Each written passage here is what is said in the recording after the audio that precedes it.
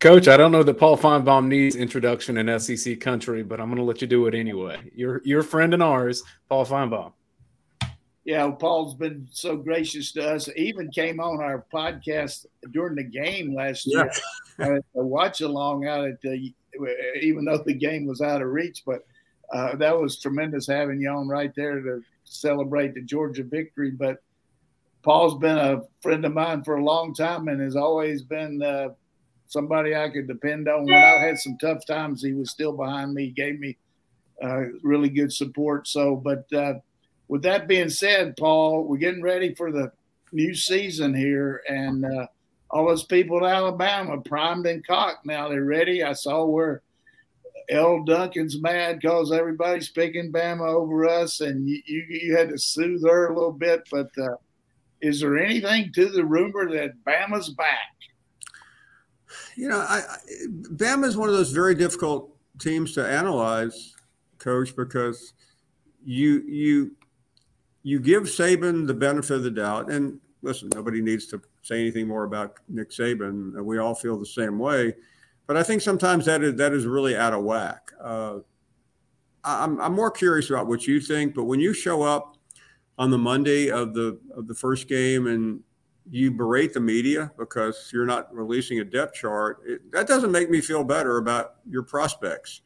And I think there's something behind that, and I really do want to hear your thoughts on that because I think it's extremely interesting. Yeah, he really instead of saying who the quarterback was, he basically got on to everybody because they wanted to know. So I mean, he has a tendency to do that, but he's a great psychologist. But there's no question that there's a little bit of a burr in his saddle. I mean, you saw David Pollock getting on him there in that championship game about it. The torch had been passed, and it's been passed to one of his guys that he used to be his number one. Yeah, by the way, look what happened to David Pollock. Yeah, I don't know. I hate that. I mean, that's the last time David Pollock was on College Game Day. I'm not. I mean, I don't think the two are related, but Saban did not like that though, Coach. And I just, as a guy that used to sit in that front row as a young sports reporter, I don't ever remember other coaches doing that. And I covered Coach Bryant for 3 years, Coach. He didn't talk down to the media.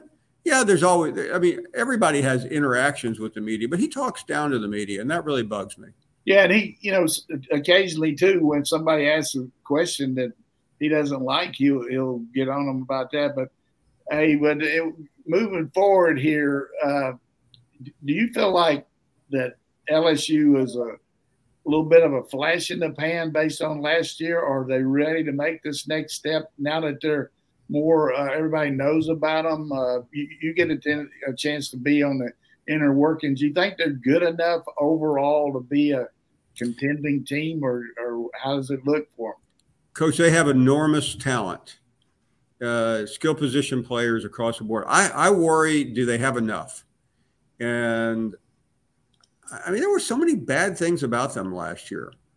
You're forgetting the opening game.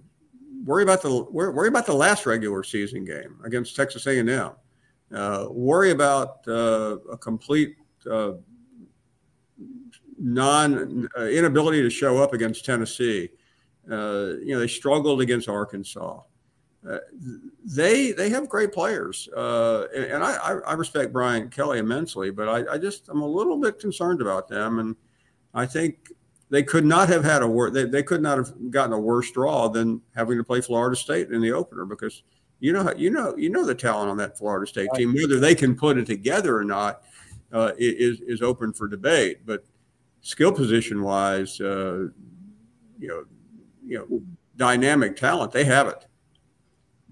Yeah, I think you make a good point about LSU, and that's why I ask you. Some of the things that people forget is some of the bad things that happened to them playing last year.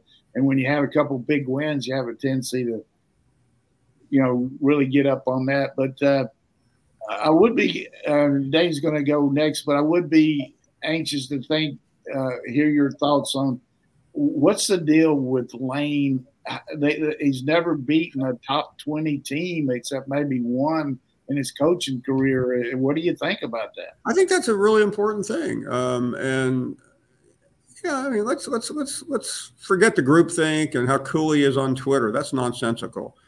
The fact that he was able to get almost $10 million a year from Ole Miss because of floating the Auburn story, it just shows you where we are in coaching right now. I'm still not really sure what he's done at Ole Miss. He had that one big year. Jimbo's had one big year, but I thought last year was a complete meltdown. What did they lose? 5 out of the last 6, or I mean, it was inexcusable. And I know they're recruiting well. I had a coach tell me recently, Coach Donnan, that he said, "Man, I don't know what they're doing over there, but that's a different place than it used to be, and you know what that means." So he's getting the players, and I'm not sure, how he puts them together. And the easiest thing or the laziest thing in the world is just to point to a schedule. But I mean, tell me someone else that goes to Alabama and Georgia. That's right. Okay, Dayne. Paul, early indications with Auburn. Is Hugh Freeze a fit? And I asked just in the context of with what they had with Harsin, which just did not work at all in the Southeast. Do you think Freeze so far is passing that test? Other than Coach Prime, nobody's had a better offseason than Hugh Freeze. And I don't really think there's any explanation for it other than Brian Harsin was just such a misfit, someone with zero personality, that Hugh has gone in there and he's comfortable. He's a great showman in the sense of playing the down home guy, and I think he's a good football coach. But I think when I heard, I don't know which one of the pundits it was, Coach and Dayne, that was trying to convince me the other day. Well, Georgia, Carson Beck, he's got to go to Auburn in a couple of weeks. Well, okay. I mean, I covered, 6 overtime games with Jim Donnan and Terry Bowden back in the day. I saw Vince Dooley and Pat Dye battle it out. I know how great that rivalry is, but I don't see that as being a major test for the Dogs 5-6 weeks into the season. I just don't think Auburn's there yet. I think they have some momentum because of Hugh Freeze. They've gotten a couple of good recruits. I don't know what they have at quarterback. I'm not overly impressed that you pick up some table scraps from Michigan State. But I think he won the offseason, which was the most important thing he had to win. And now he may have created a monster for himself with all the expectations. Yeah, I think first of all, I'm fortunate to get that second chance. I mean, people talk about his leaving Ole Miss, but they don't talk about all the things that happened beside that. Before that, went on probation, and he was the head coach. He didn't get blamed for him, but still. Coach, I'm glad you mentioned that. I mean, he has managed to put it all into like a single phone call that got him fired. And there are a lot of reasons why he wasn't blamed for all that. I mean, they had a tandem working there, as you and everybody knows, and it doesn't matter now. But if you take away that he beat Nick Saban twice, okay, if you take that out of the equation, what has he done? Right. Well, he got Laramie Tunsil had two rental cars at the same time, so that was. So that was I am impressed with what he did at Liberty more than what he did at Ole Miss. And he's a good coach, but I think sometimes people getting on Jeremy Pruitt and all that, but Jeremy Pruitt, things that they got were nothing to Ole Miss. But going to one other thing on the West, and then we'll turn over here because you've been around both Jimbo and Petrino. What do you think about that marriage? Well, Bobby Petrino's a peculiar guy, but he needs this opportunity. I mean, it's not like where was he, in Vegas? I mean, it wasn't like he was getting a lot of A-list chances anymore. So I think it's got a possibility of working. All this obsession over who's going to call plays, I mean, it's pretty obvious Bob Petrino is in charge of the offense. You tell me about this, but I hear a lot of people mentioning Jim Chaney's name as somebody who may be the difference out there in terms of the analyst and maybe keeping everybody calm. And if that turns out to be correct, and I don't know Jim like you do, Coach, could that be a factor? Well, Jim's got an existing relationship with some of the coaches on the staff, and I don't know to what extent he had with Petrino or Jimbo, but certainly he's a very astute guy, and he knows, particularly during the game, he'd be a good guy to have in the press box to articulate what the defense. But I think one of the deals these analysts do that these different guys use is they coach the coaches, a little bit about preparing them for what the other teams are doing. And Jim is very good at that. And I think that it's just going to be the dynamic. Here's a guy that Jimbo has always called the plays. He called the plays for Nick Saban. I mean, he helped Terry Bowden, although Terry called them himself. But I think once you've done it your whole life, it's going to be hard to keep from suggesting or not saying anything. And Jimbo has a tendency to talk a lot anyhow. So, but Petrino's a master game planner, and he's been a brilliant play caller wherever he's been. So they got the talent. I mean, there's no question about that. And we'll see how that rolls, but it's going to be an interesting dynamic. So moving over here to the East, and we don't want to go into Georgia till the end, but the one thing about everybody's talking about Tennessee, but you see that really poor game they had at the end of the year against South Carolina. It just makes you wonder, are they going to be able to overcome that with all the losses they've had, the professional players that they lost, and they don't have a lot of stars coming back. But that's the team that everybody picks to give Georgia the most trouble. Yeah, I don't know about that. I think the Tennessee situation will be revealed in Gainesville in a couple of weeks, Coach. And I'm not saying that Florida is a great team. They're not. They're probably a mediocre team. But, do they pass that test? And if they don't pass that test, then they're not going to challenge Georgia. And I think the only reason we're saying that is we can't find anyone else. And the fact the game is in Knoxville. I think they'll be good. Joe Milton seems like he's got it together, and I'm very impressed with Heupel.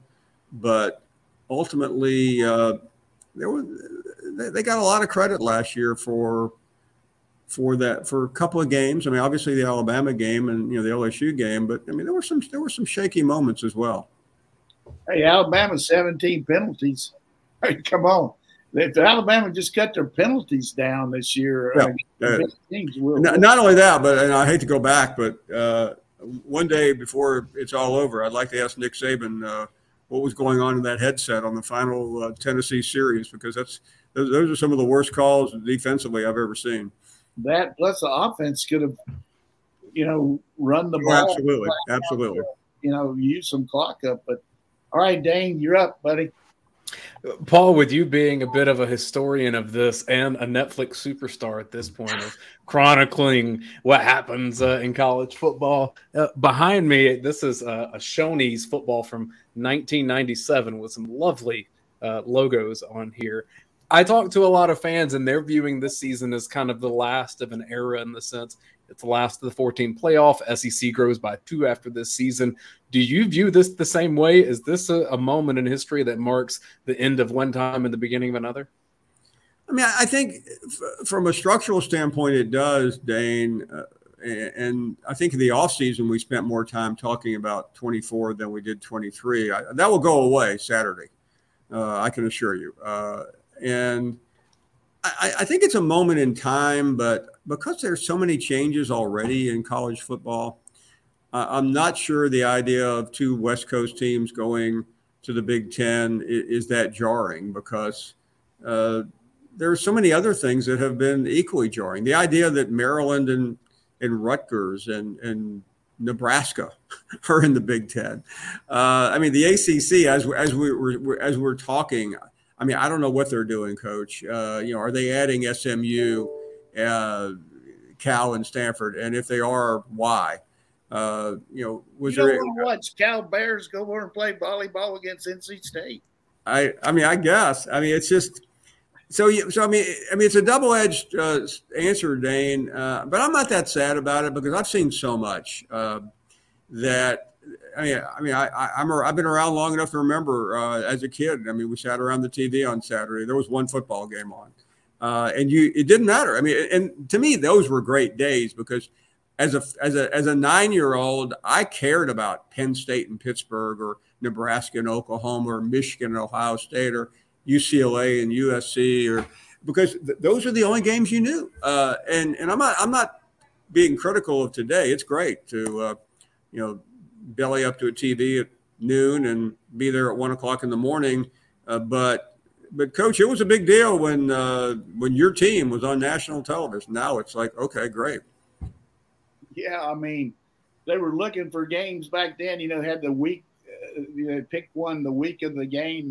Because they couldn't get anybody, and we ended up playing Kansas was a national game of the week, and we were 9-0, and they were 1-8. But Keith Jackson had the game, Yeah.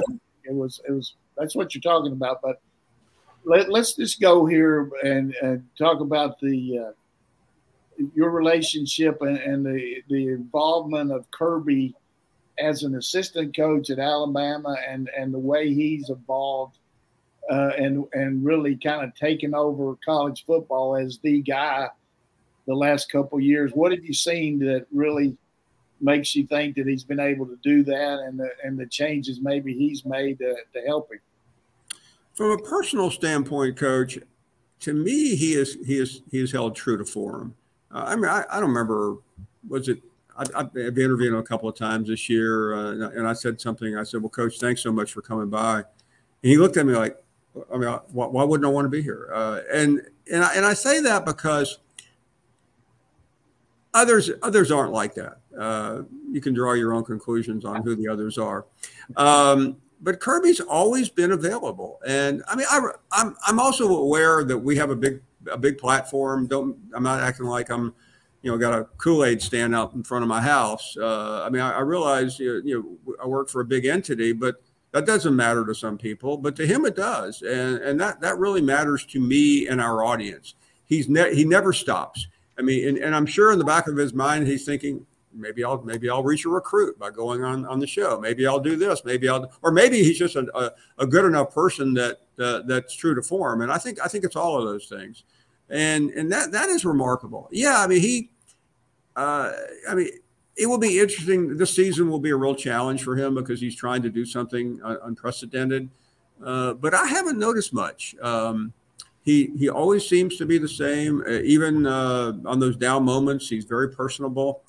Now, again, I'm not one of these guys that bother coaches. I stay away from coaches because I just feel like they have enough on their plate. I'll see them when I see them.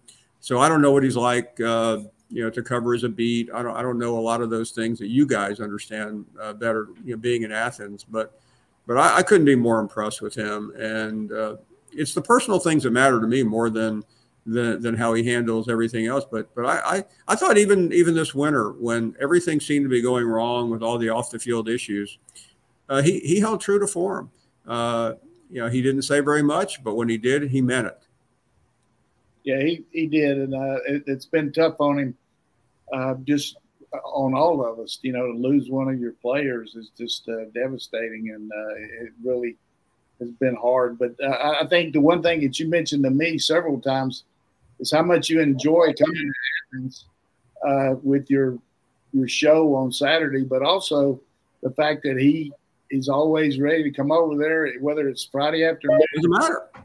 He's always there, and I see the interaction that the two of you have, and I know he realizes that that's his job, but he also has a lot of respect for you, Paul. There's no question about that. Well, I mean, it's an advantage having been known him a lot. I didn't know him well, but I knew him. I mean, we would talk occasionally when he was at Alabama. And I think there's also anybody that has worked for Saban, Coach, understands those like me who have dealt with Saban over the years. I mean, I can't remember where I was. A couple of years ago. There was Muschamp and Kirby and a couple other guys, and the subject's always turning to Saban, and that's understandable. And so there is that commonality, but I really, I sound like a broken record with him, but I think this should not be a surprise.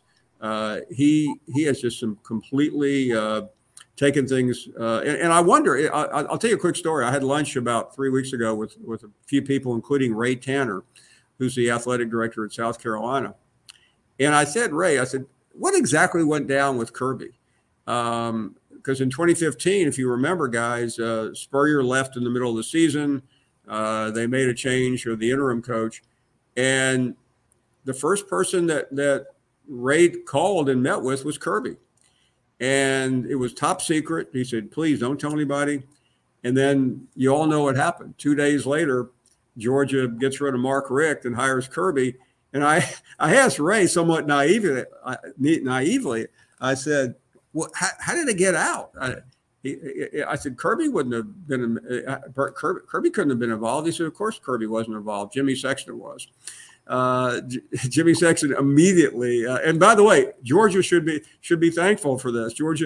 Sexton immediately let the folks at Georgia know, and I'd only heard part of that story before, but I was fascinated by what I heard.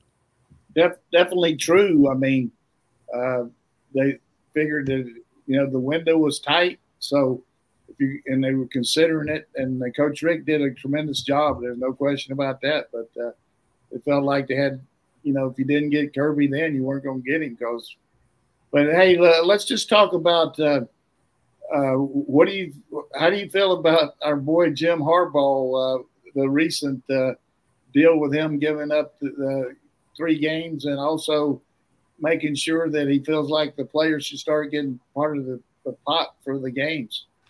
Well, I agree with him on the players. Is it realistic right now? No. I mean, it's way too complicated. But I think there will come a day, Coach, that somebody is going to organize the players, and they are going to either refuse to play or demand a seat. And is that where college sports ought to go?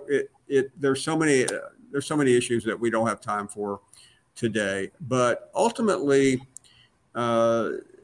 the model that we have now is going to move to a different one, and it's Harbaugh's he's definitely he's a character.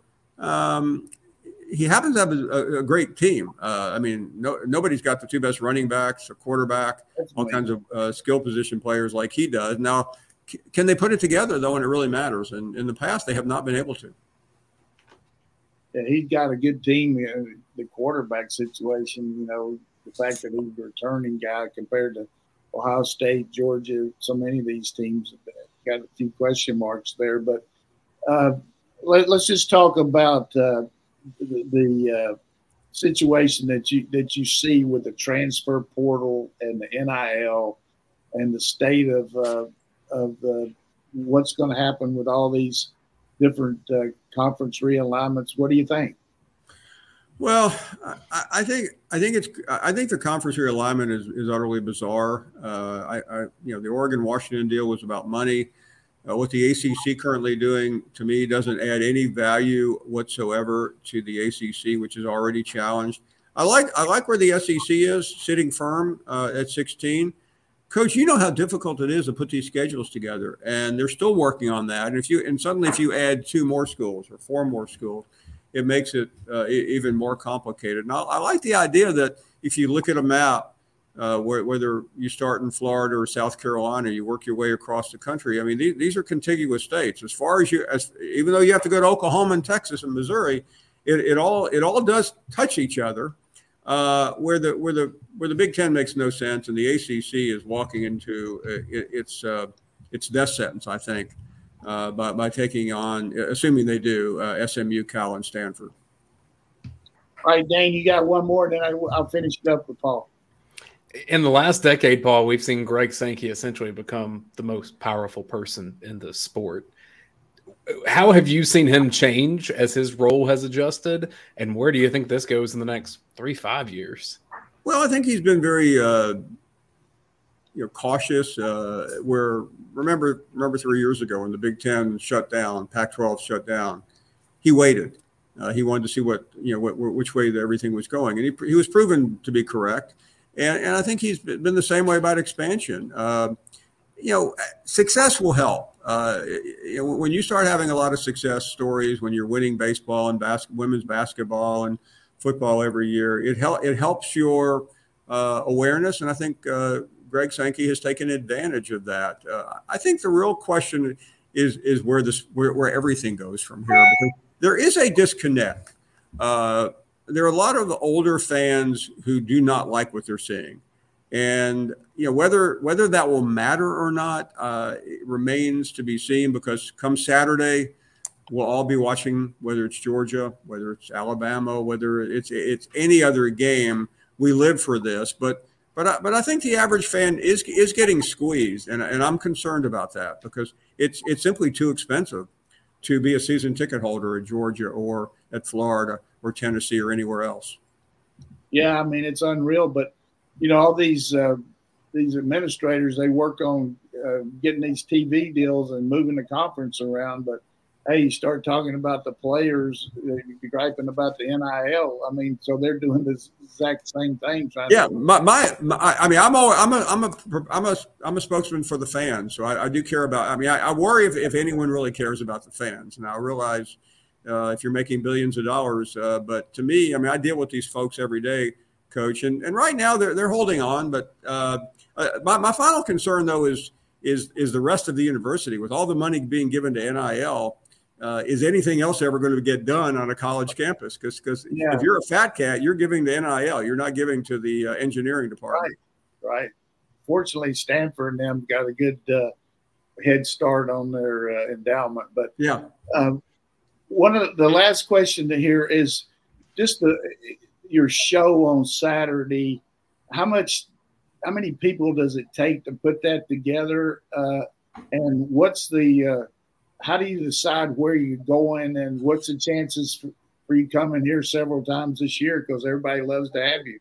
Yeah, there are a lot of it takes a lot of technical work. You have to move a lot, so there are a lot of folks that are involved. As far as where we go, it's the first part of the SEC network. We tried to be judicious. We tried to go to the same place. We tried to go to a different place every week. We tried to get to every place.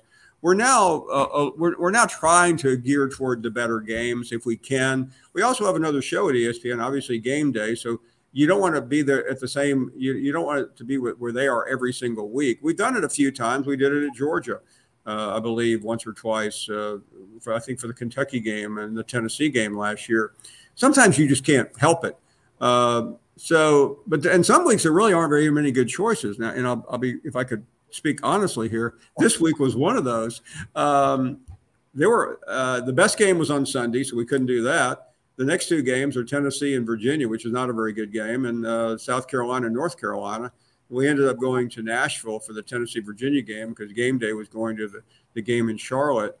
So a lot of times it's just a matter of choice. Some weeks you have 5 choices, but yeah, we'll be in. I mean, we also want to go where the winners are. That's why we've come to Athens so many times lately. Okay, Paul, I know you're getting ready for your show.